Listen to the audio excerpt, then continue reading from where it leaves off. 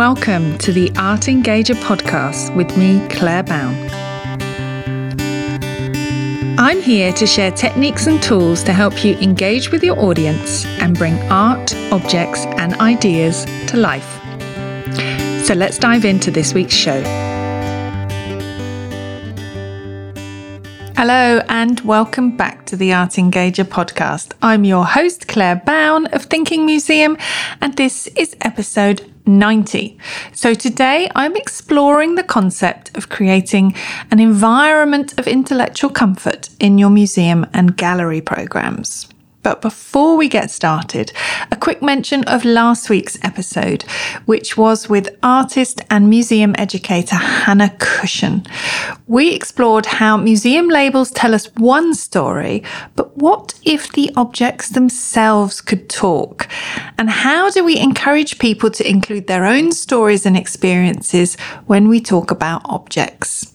I had a great chat with Hannah, so do go and listen to episode 89 if you haven't already. And as always, this show thrives on your support. So if you'd like to be a supporter of the show, you can do so by treating me to a cup of tea with milk on buymeacoffee.com/Claire Bown. I'll put a link in the show notes. And you can also help this podcast reach more people. We're at 90 episodes now, 10 away from 100, by posting about this show on your own social media accounts and by sharing, liking and commenting on my social media feeds.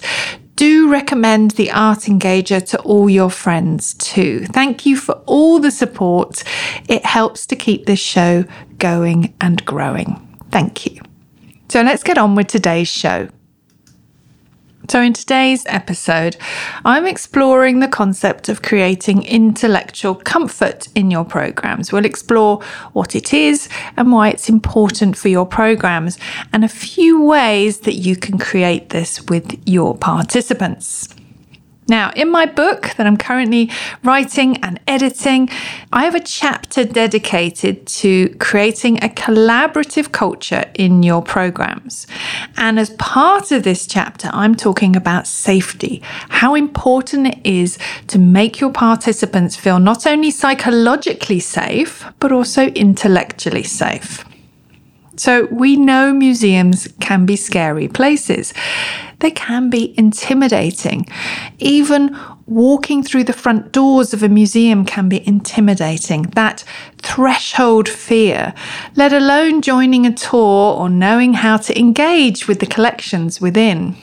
You know, how am I supposed to act? How am I supposed to walk or to feel? What do I do? How do I do it? What are the codes here? Why does everyone seem to know what they're doing and I don't? And so on. So many people feel that museums are not places for them, that there's a prerequisite amount of information required before you can enjoy being in a museum. And this is particularly prevalent in art museums and around art in general, that feeling of needing to know something about it in order to enjoy it. You'll remember back in episode 74 with Ben Street, we discussed this very thing on the podcast. You don't need to know anything about art to enjoy it. Now, as a museum educator and facilitator, I want to make sure that all of my participants feel comfortable with whatever information or knowledge, if any, that they have prior to starting their program with me.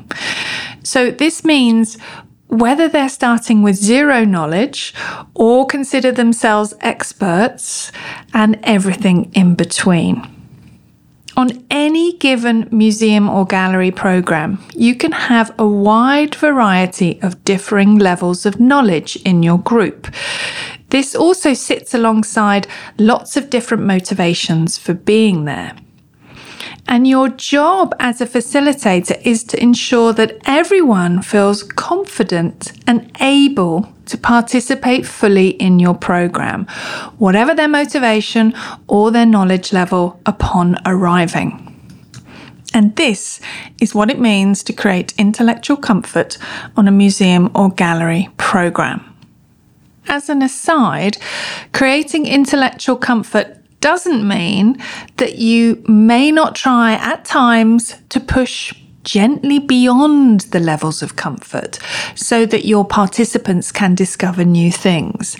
It doesn't mean that your program should be without any intellectual challenge, because we know that comfort zones rarely give rise to a lot of learning. But when you engage in discussions with your participants in the museum, you're never 100% sure where the discussion might go. It's essentially open-ended. Even though you may have some parameters in place, such as a theme or an idea that guides the program, it is essentially open-ended.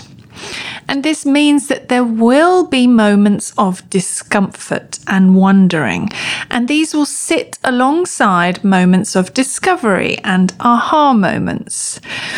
And the moments of discomfort may come from perhaps hearing opinions or perspectives that are different to yours, or they may be when you've realised that you've changed your thinking as a result of the process, or they could be when you're struggling, really struggling to make sense of something, such as an artwork. But at the same time, in any discussion-based program, there will be highs.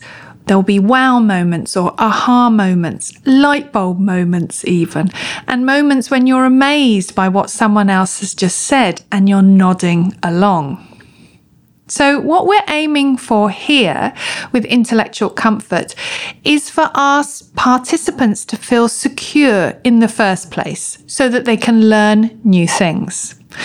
Not feeling comfortable in a museum or on a museum program means that your participants won't take part so readily, and they might not participate, and therefore their potential to learn new things and enjoy themselves is undermined. So what is intellectual comfort? Well, I did a little bit of research and some digging, and I found this great definition in an essay by Ashby Butner. Now, I'll link to the article in the show notes, as I really recommend reading it. It says, I imagine this feeling of comfort as similar to feelings of relaxation and belonging, free of stress and doubt, while being entertained, amused, or satisfied in some way. Now, that's the feeling that you're looking for. You want people to feel comfortable in your programs. So intellectual comfort means creating a warm, inviting space where participants feel they belong, regardless of what they know or what brought them to the museum in the first place. Intellectual comfort means valuing and appreciating participants' ideas and making them feel at ease at their present knowledge level. And even the idea of discussion-based programs can make some people feel uncomfortable. So, for example, if you're only used to taking part in traditional style walk and talk guided tours where the museum guide talks at you for an hour or more, and then you're being asked to participate in something and share your thoughts, it can be a little bit intimidating. Likewise, if your experience at school was one where the teacher stood at the front and transmitted information for your absorption or memorization, then again, a discussion-based program, being asked to share what you think about an artwork, can feel like a tall order. So it's important for everyone to feel that your program is a place for them so that they feel at ease and comfortable. So why is intellectual comfort important? So fear, insecurity, apathy, and many other things may get in the way of your participants talking, may get in the way of them sharing their thoughts, their contributions, and asking questions on your programs. And in this article I also read for this episode by Trevor Barber, he talks about creating intellectually safe classrooms. And he says, intellectual safety encourages respectful relationships, meaningful learning environments, and productive disagreement.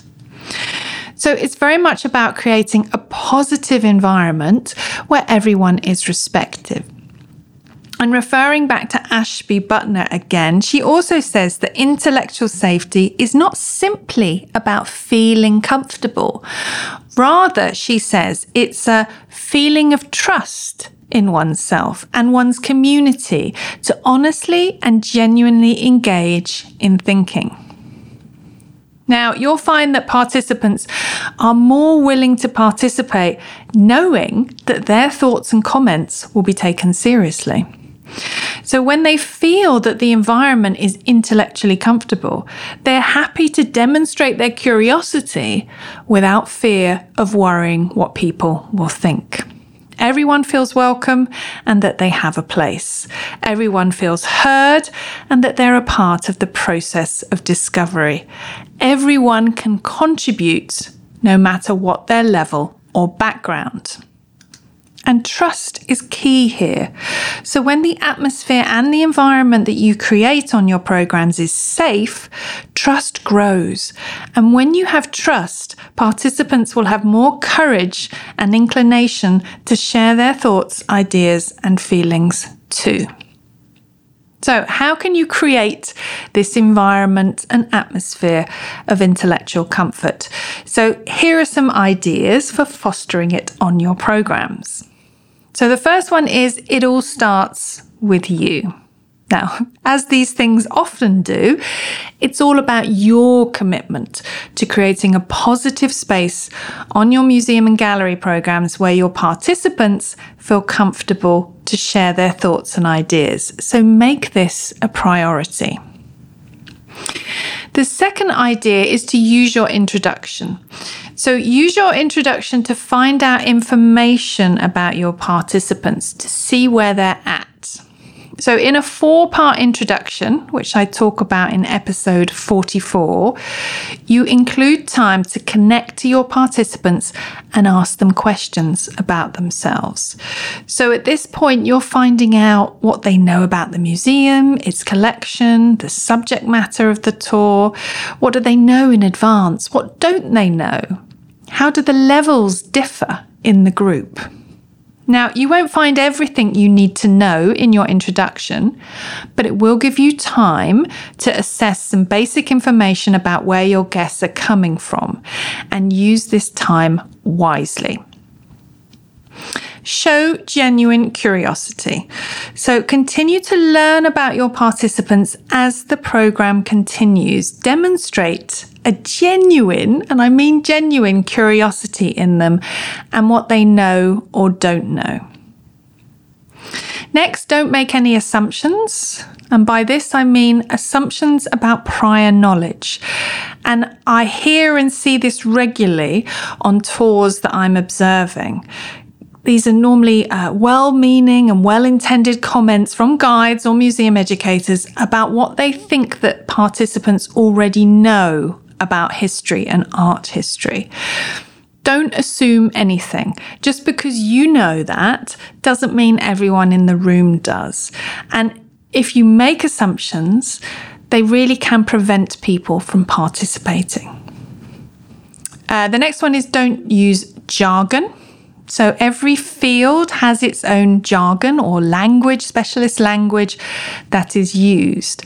Everyone who has expertise in an area gets used to this common language that is used by the experts in the field. And then when you're trying to share information about your subject or ask a question about it to someone, this person may or may not be knowledgeable about these things, and they may or may not know this specialist language. So we have to realize that we have to communicate our expertise in simple, clear language. And the reason for this, the reason we don't use jargon, is because we want the most number of people to understand what we're saying or asking. So just because you know these terms and they're a regular part of your language doesn't mean that your audience understands them. You may also not even know that you're using jargon. It may be so normal to you to speak this way that you're not aware that you're doing it. So when you When you talk about perspective or composition in art, does your group really understand what you mean? And when you mention certain isms, does everyone know what that ism is that you're talking about?